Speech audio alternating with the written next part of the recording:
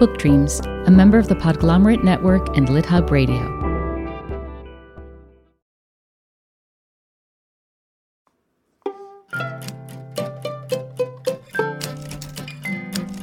Hello, and welcome to Book Dreams, the podcast for everyone who loves books and has ever wondered about them. I'm Julie Sternberg, author of a number of children's books, including Like Pickle Juice on a Cookie and its sequels, and the Top Secret Diary of Celie Valentine series. And I'm Eve Yohalem, also a children's book author. My books include The Truth According to Blue and Cast Off, The Strange Adventures of Petra de Winter and Bram Broen. In each episode of this podcast, we explore a book-related musing, something we've wondered about for a long time, or maybe it's just very recently struck us. In this episode, we tackle book design, because we realized we knew almost nothing about book design, either as readers or as writers. As readers, we often experience book design unconsciously, or at least I do, and people are often surprised to learn how little writers actually have to do with the design of their own books. With very few exceptions, publishers control the covers, the design, even the titles of most books. Even for picture book authors where the text is not very extensive, publishers choose the illustrators and they communicate suggestions to the illustrators. So the authors have very little say, although they're the ones who've come up with the story. Right. And I just want to interrupt for a second to just make it crystal clear that when a writer writes a picture book, the writer doesn't even get to help choose the illustrator. I mean, usually publishers will ask your opinion, but the publisher gets to make the choice of the illustrators. And often writers never even speak directly to the illustrators. It's very strange. So we wondered, why do books end up looking the way they do? Why are the decisions made the way they're made? Who has control within the publishing industry over the aesthetics and formatting of books? And is that power ever subverted? I'm so excited about this particular episode because we asked two people who know a lot about this, people with extensive experience in book design, Rafe Larson and Ellen Lupton. And we've admired both of them from afar. And when we asked them if they would talk to us on this episode, they both said yes. Yay! Yay! And also, this is our first episode where we interview two people. So let me tell you a little bit about Rafe Larson. His first novel, The Selected Works of T.S. Spivet, was a New York Times bestseller and is currently translated into 27 languages. The novel was shortlisted for the Guardian First Book Award and the James Tate Black Memorial Prize and was adapted into a movie by Jean-Paul Genet. His second novel, I Am Radar, was published in 2015. And Ellen Lupton is a writer, curator, educator, and designer. She's founding director of the Graphic Design MFA program at the Maryland Institute College of Art, where she's authored numerous books on design processes. She also serves as senior curator of contemporary design at Cooper Hewitt Smithsonian Design Museum in New York City. She received the AIGA Gold Medal for Lifetime Achievement in 2007, and she was named a Fellow of the American Academy of Arts and Sciences in 2019. We started by talking with Ellen about the usual fundamental conventions of the book, conventions that are so viscerally ingrained we don't really stop to think about them, even though there's not really a logic to them. Books have certain parts that are established over centuries of practice. So we talk about front matter and back matter, which are kind of the front door and the back door of a book. And then we have chapter divisions, which are literary ideas, but they are signaled through graphic design, through often a chapter has to begin on the right-hand page. Mm-hmm. Why? It's a convention. Every book begins on a right-hand page. Those are parts of the architecture of a book that are recognizable to people and help you know, are you in the beginning, the middle, or the end? So all those signals help us to perceive the arc of a book. You're yet again reminding me of that moment when you open a card that opens up to a spread, and I always start writing on the right-hand side. The beginning will feel like it's on the right. Yes, even though so actually weird. That blank left-hand side is there. Why wouldn't you begin there? Yeah. It's part of the rhythm of book design. I totally know what you meant with the card thing. Every time I open a card, it just feels weird to be writing on the right-hand side, and yet that's what we do. And then you have to write along the margin and then put in arrows because there's no etiquette around, well, once you've filled that up, do you go to the back? Do you go to the left? It's so strange. And as a result, I tend to try to look for just the flat card. Yes. Where you write on the front and then you have to flip it over and write on the back. But those are so boring. Anyway, enough of that tangent. It is, I think, an interesting way that this sort of innate understanding of books has seeped into our everyday lives. And I think both Rafe and Ellen make really interesting use of that innate understanding. Here is Ellen on the kinds of signals that she gives us when we're reading informational nonfiction. When I'm creating a book, I'm really thinking about the reader. How will people find this information on the page? How will they know what's important? How will they know what they can skip? I think there's a big myth about typography that it's about helping people to read more. And actually, I think most people are trying to read less. Uh-huh. It's different with fiction, where you really want somebody to read a book from start to finish. But most books are not ever read that way. So a designer and the author, and I really believe they're intertwined, is creating entry and exit points. When can someone feel like it's okay to stop? Oh, yeah. I write books often with layers, like a cake. And someone might want to just read the top layer of this chapter, but go in deep on another, depending on their interest. If I have a section of a book that has 6 spreads, I want to make sure that if someone reads just the first spread, they've gotten the main idea. And that where that information ends is like on a clean note.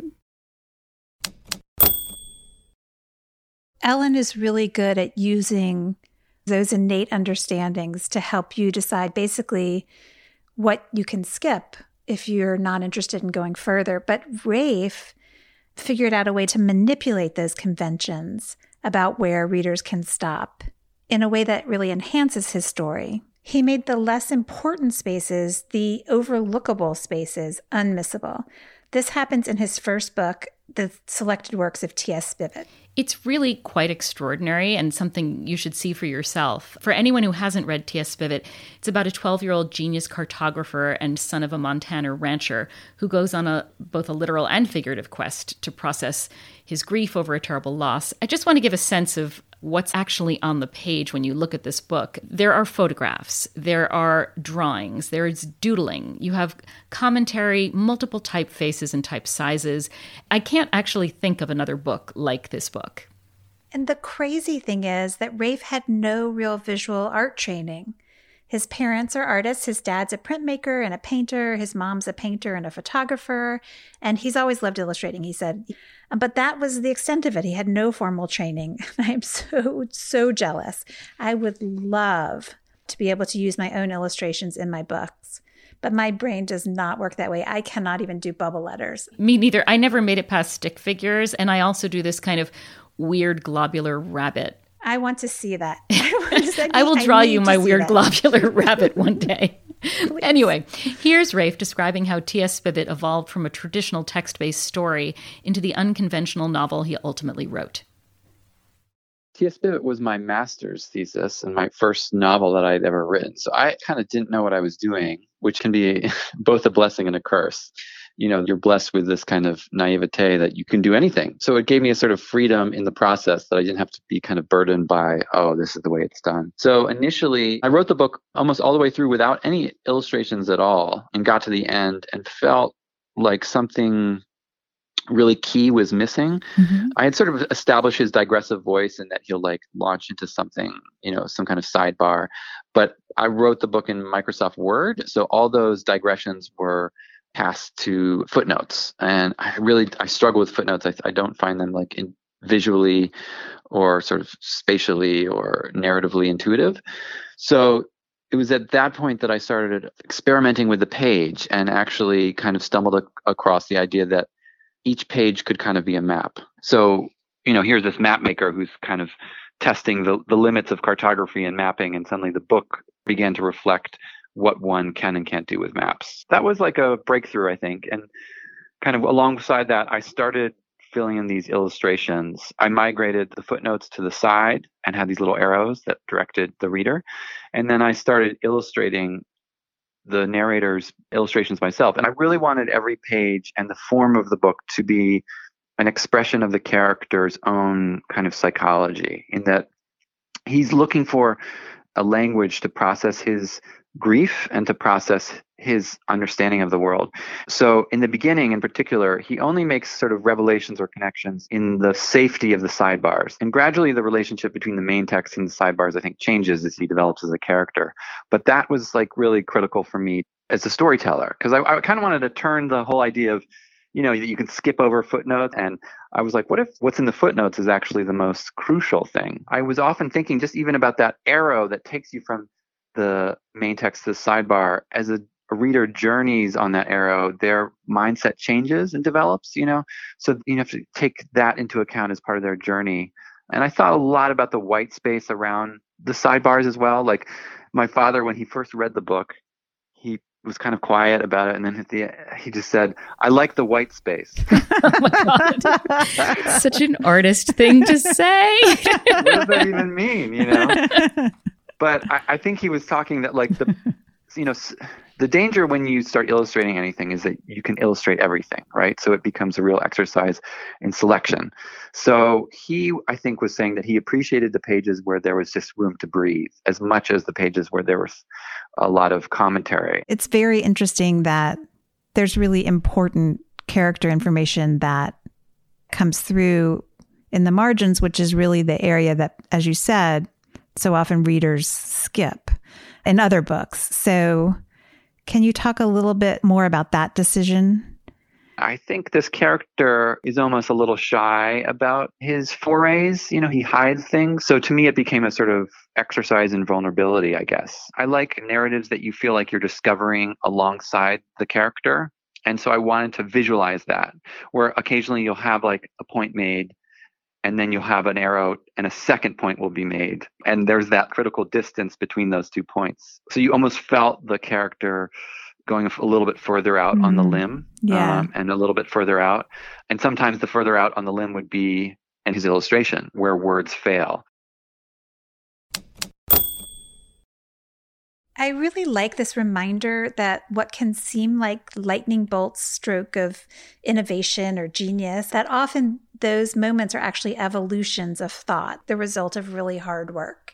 Absolutely. I wonder, are there ever lightning bolt strokes of genius? I think most discoveries are iterative that way, and it's always interesting to hear people describe what their process was. Rafe told us that people warned him not to sketch things out and put things in the margins the way he was. They said, that's not how it's done. You're going to anger the publishers. They're not going to be interested because it's so unusual. But in fact, he got an agent right away who was very enthusiastic, and there was wide interest among publishers. And he says he thinks that there was wide interest because of the newness of it, because it felt fresh, because he challenged those conventions. Yeah, that bold, dangerous decision was the key to the success of the book, which I love. And I also love, he's trusting the reader to follow him into the margins, to follow him off the page, and knowing that that might make us uncomfortable, and trusting us to be okay with that discomfort, and then trusting the marketplace to be okay. And he was right, because the book was a huge success. It's interesting, too. He said they developed an audiobook of T.S. Spivet. And obviously an audiobook has no visual component, but it ended up working in its own way, too, which I think is a great example that different formats can have different strengths and weaknesses. So here's Rafe on how the audiobook came to be. For a long time, I held out that there could be no audio version of the book for obvious reasons. And eventually, I think it was a couple of years ago, someone approached me and said, I understand your trepidation, but I think it could really work. And she showed me like a little snippet and convinced me that actually there is a viable version. And basically, it sort of follows the arrows for the most part. And you lose, obviously, the illustrations, but what you gain is that immediacy of voice that I think propels the novel. Interesting. I've had some people who said that they've listened to it and they think it's actually like a lot of the humor comes out in it that way. I don't think it's like a replacement experience, but it's another way of experiencing it, and it can certainly work. When you first release a book, you want to protect it, but as time goes by, it's like a child that you're like, just don't break your leg. Right. You're on your own. Yeah. I love that comparison. Just don't break your leg. It sort of reminds me when my first child was born, my sister-in-law said to me, now listen, when you hire a babysitter, what you're really going to want to ask her is, would you take a bullet for this child? And she said, but you can't actually ask her that because then the babysitter will think you're crazy and not want to work for you. And then, I don't know, by the time my kids were 4 or 5 years old, my criteria had changed somewhat. And it was more like, is this person sentient? We just have to trust it'll be okay. Let go of our books and our children and trust that our readers will take from it what they want to take from it. And even if that's not what we wanted them to take from it, that's great too. Right. I think I might be better at that with my books than I am with my children. I'm not going to lie. Yeah. I need to let go. Yeah. That's another episode.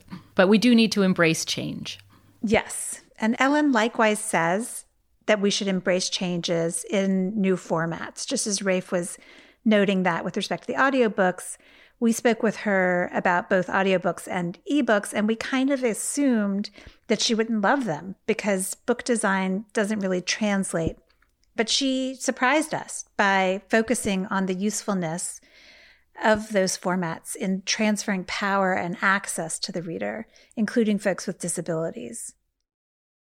Every time you pick up a physical book, you see the title and the author, but you virtually never see it when you're reading an ebook. So I definitely don't remember the titles and authors, but the story itself isn't as memorable. And the sameness, right? That you're using the same fonts, whether you're reading Ulysses or like pickle juice on a cookie. Not that there's a difference in quality. No, I'm comparing your work to Joyce, Julie. Just take it. But that's... I'm more for pickle juice myself. Yeah. Okay, but it's absurd that every book looks the same. And I'm curious about why it hasn't evolved more and where you see ebooks going. Well, with an ebook, actually, you, the reader, can change the font. And I think that's a nice thing that readers can make that choice. It's a shift of power, of who has the power. Mm-hmm. If a reader has difficulty reading small text, they can make it bigger. Yeah. If they want a heavier weight font or a less delicate font. I think that's really cool. I think we just, as writers, have to embrace all these changes and see what the value is. So tell us about the book that you're working on, and please read the title and the subtitle so everyone will know. I'm in the middle of a book. So this book is called Extra Bold, a feminist, inclusive, subversive, non-binary field guide for graphic designers. And it's a kind of primer of feminist theory and workplace practice for people in the design field, especially people entering the field. The idea of subversive is about challenging power structures and money and who's in control and who's not. And then non-binary refers to gender identity, but also to binary thinking in general, which is so powerful in graphic design. Roman, italic, where does that come from? Somebody made that up. Mm-hmm. It's like a Renaissance concept that is now ingrained in the way we think about print. Identity of all sorts, racial identity, gender identity, has all been binarized. And that's very mythic and harmful and something that designers can challenge through their work. So we're having great fun, and it's illustrated. My friend, I cannot wait to read it, and I've decided now to add the word subversive at least, perhaps non-binary to your next picture book. Yeah, like pickle juice on a cookie, a subversive middle grade novel. Yes, the idea of pickle juice and a cookie is about challenging what goes together. That's true, right? That's true. And to not assume that you can't have both. Yeah. Right. Mm-hmm. So now things start to get really juicy. Here we are talking to Ellen about how publishers use covers to wield power to influence buyers, and how they do and don't share that power with authors. There's that cliche, you can't judge a book by its cover, but actually we do. And that's what the covers are there for. Yeah, that's why they exist. And in the beginning of publishing, books didn't have covers. You would simply buy the paper part of the book, and book collectors would add their own cover. So the idea of the book even having a cover as a marketing tool is a 19th century idea, and it's like mass market, and you're trying to sell things to people who aren't, book collectors. So the book cover is usually designed by a separate person from the person who designs the interior of the book. And that person with the cover is really creating an enticement for you to pick up the book and purchase it. And today, of course, often we're buying books online, so that enticement has to work at the size of a postage stamp, and it becomes a kind of logo for your book. So if you think of the books of Malcolm Gladwell, whose career took off with his book, The Tipping Point, the rest of his books follow essentially the formula of that design. So the cover of The Tipping Point became a kind of brand for him. And many other authors have imitated that feeling. Actually, it's their publishers and editors who are doing it, but have created covers that remind us of The Tipping Point. Like a brand, it's keying into people's memory and their association. It's a kind of meme. Yeah, that's interesting. Can I? Yeah. Along those lines, I noticed, I remember there was a very long time where you wouldn't see any illustrated covers on young adult books. You would only see photographs of girls or boys sort of often from behind, or, and they were all not the same showing race. The face, because you don't want to have too strong an association of a person. Then I have friends who are young adult authors, and they could never get the publishers to veer from this notion that they had to have the photograph of some generic teenager on the cover. Very interesting. And for the first novel I published was a middle grade novel, and the publisher felt that there had to be a photograph on the cover, and they used my editor's daughter as the model, who had long blonde hair. And as a result, I had to go back and change the physical description of my main character, who didn't have long blonde hair. And now she has long blonde hair, because it was really important that we have that photograph. And I won't ask the specifics of that case, because I don't want you to have to answer. But in general, authors don't have a say. So if you have a character who has different characteristics and you don't want that, often you nonetheless have to go back and change the text to match the cover, I think. Authors have very little involvement in the designs of their book, whether it's the book design or the book cover design. And we don't have expertise in that most of the time. Some authors do, you do. But given that most authors don't have expertise, and yet given that the author is the author, do you think that authors should have more involvement in any of the design components? I do, and I think we're very quick to discount our expertise. I mean, who could be more of an expert in your book than you? That doesn't mean that you're going to design the book yourself. Really successful authors will have it in their contract that they have refusal rights on book cover design. And I think often authors have been their worst enemy on this, like saying, oh, my niece is a painter and she's going to do the book cover, and this stuff is horrific. Yeah. So we do want to trust editors and marketing departments. They do have a lot of expertise, but so do authors. And I really think that we're cut out because it costs too much money to involve our meddling eyes in this process. You write books on design and design the books about design. Do you design your own covers? Sometimes I do, sometimes I don't. I'm actually really bad at designing covers. It's actually a whole different mindset. It's more like creating a poster. And I'm all about how will people encounter the text on the page. Can you give an example or two of the differences between what you came up with and then what a jacket designer came up with, and why you liked that person's more? I have a book that's coming out in a month or two about design in healthcare. And my friend Jenny Tobias, she did a lot of the illustrations for the book and the cover. And we did many covers, and I did some, and she did some, and I just hated all of mine. But I hated a lot of hers too. It's like, it takes a lot of false starts. But the process is iterative, and you have to see different things. And it's too bad that authors aren't part of it, because it would be so fascinating to see all the rejected covers for your book.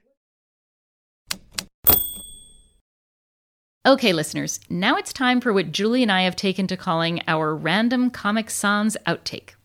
Yes. So I overheard a young person saying to a friend, something along the lines of, and she used Comic Sans. I mean, can you imagine? Like, it was the worst, the most egregious faux pas to have used that font. And I had no idea what she was talking about. So I raised it with Ellen. Apparently, people do get really up in arms about fonts. People get very passionate about it. So here's what Ellen has to say on the subject, which may settle the debate once and for all.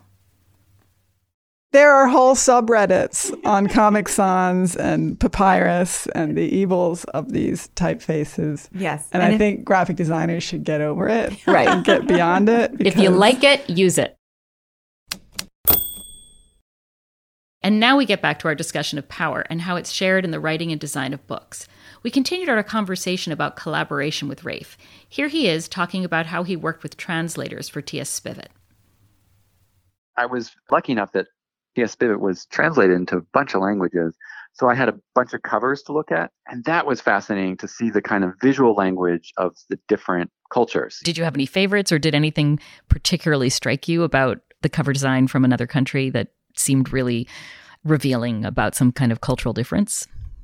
Yeah, I mean, what was nice is that I got to work with the translators quite closely. I was a little nervous at the time, like, I'm not going to write one word of my book in German. I have to really trust this human to get the essence of my book in German. And you'll never know. If you don't speak German, you will never know how close they got. No. Yeah. I very early on encountered the strangeness of translation. The Germans wanted to change the title of the book. So the German title is Karte meiner Träume, which is a map of my dreams, which to me is a little cheesy, a little bit on the nose. But I had a long conversation with my German publisher, and he said, no, you don't understand. Die Karte has a sort of technical aspect to it, atlas, and Träume in German has a luminous quality. So there's that frisson between the technical aspect of atlas and dream. He's like, it'll drive Germans crazy. They'll love it. Can you believe that the German word for dream is trauma? Oh my God. I'm still stuck on that. I know. Unbelievable. Yeah. There's something about that. I haven't quite teased it out. Anyway, it turns out that Rafe is now working on his first children's book. So the children's book that you're writing, Yes. What genre is it? Is it illustrated? What's the design process like? Yeah, it's this kind of spiritual cousin to Spivet in some ways. It's about a 9-year-old girl named Uma who loves to make charts. And her teachers kind of dismiss her chart making as doodles.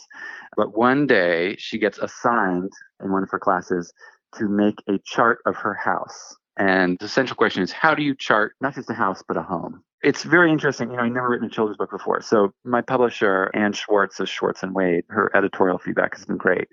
But she keeps talking about, because as a novelist, I'm obsessed with interiority, characters musing to themselves, heavy dialogue, blah, blah, blah. And she's like, in kids' books, it's all about action. Things have to happen. Forget the interiority. You'll show that in the image, actually, in a weird way. So that's been really, actually, this kind of essentializing of text into action has been a really interesting writing exercise.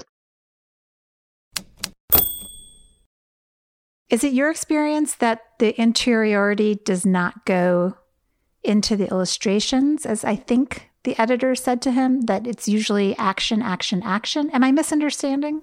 Well, I don't know. I mean, as you know, I'm working on my first picture book, so I haven't gotten to that point yet. I know that I'm really struggling with what not to convey in words. That is a real challenge for me as someone who has not written anything illustrated before. So I definitely felt like I could relate to what Rafe was saying.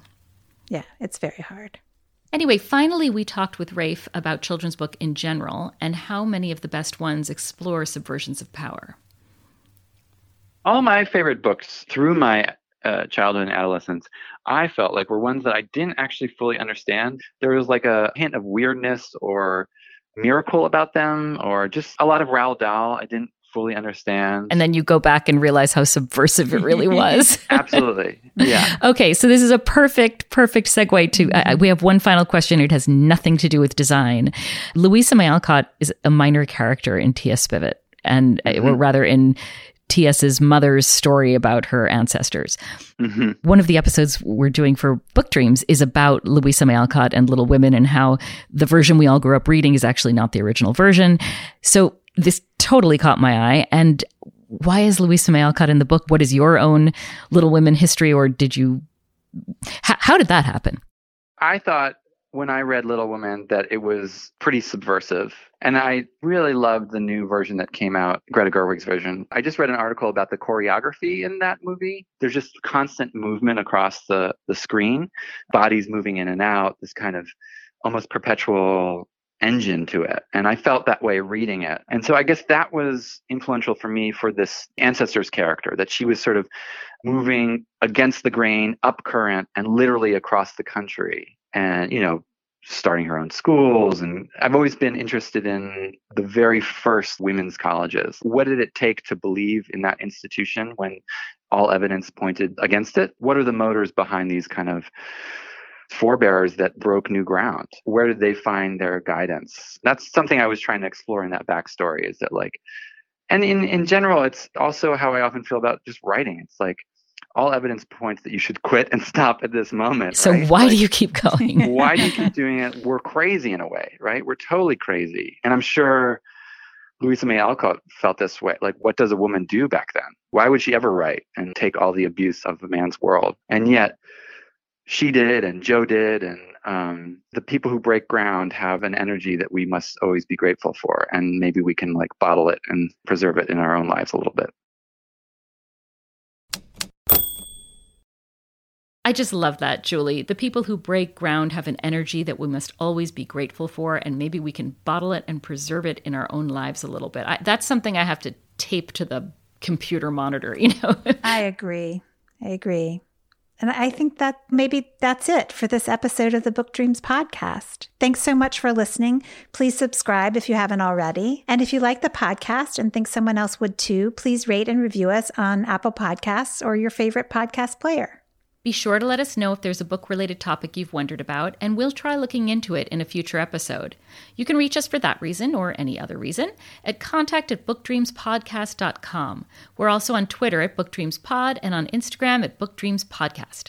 Many thanks to our associate producer, Gianfranco Lentini, and to our theme music composer, Maya Polsky.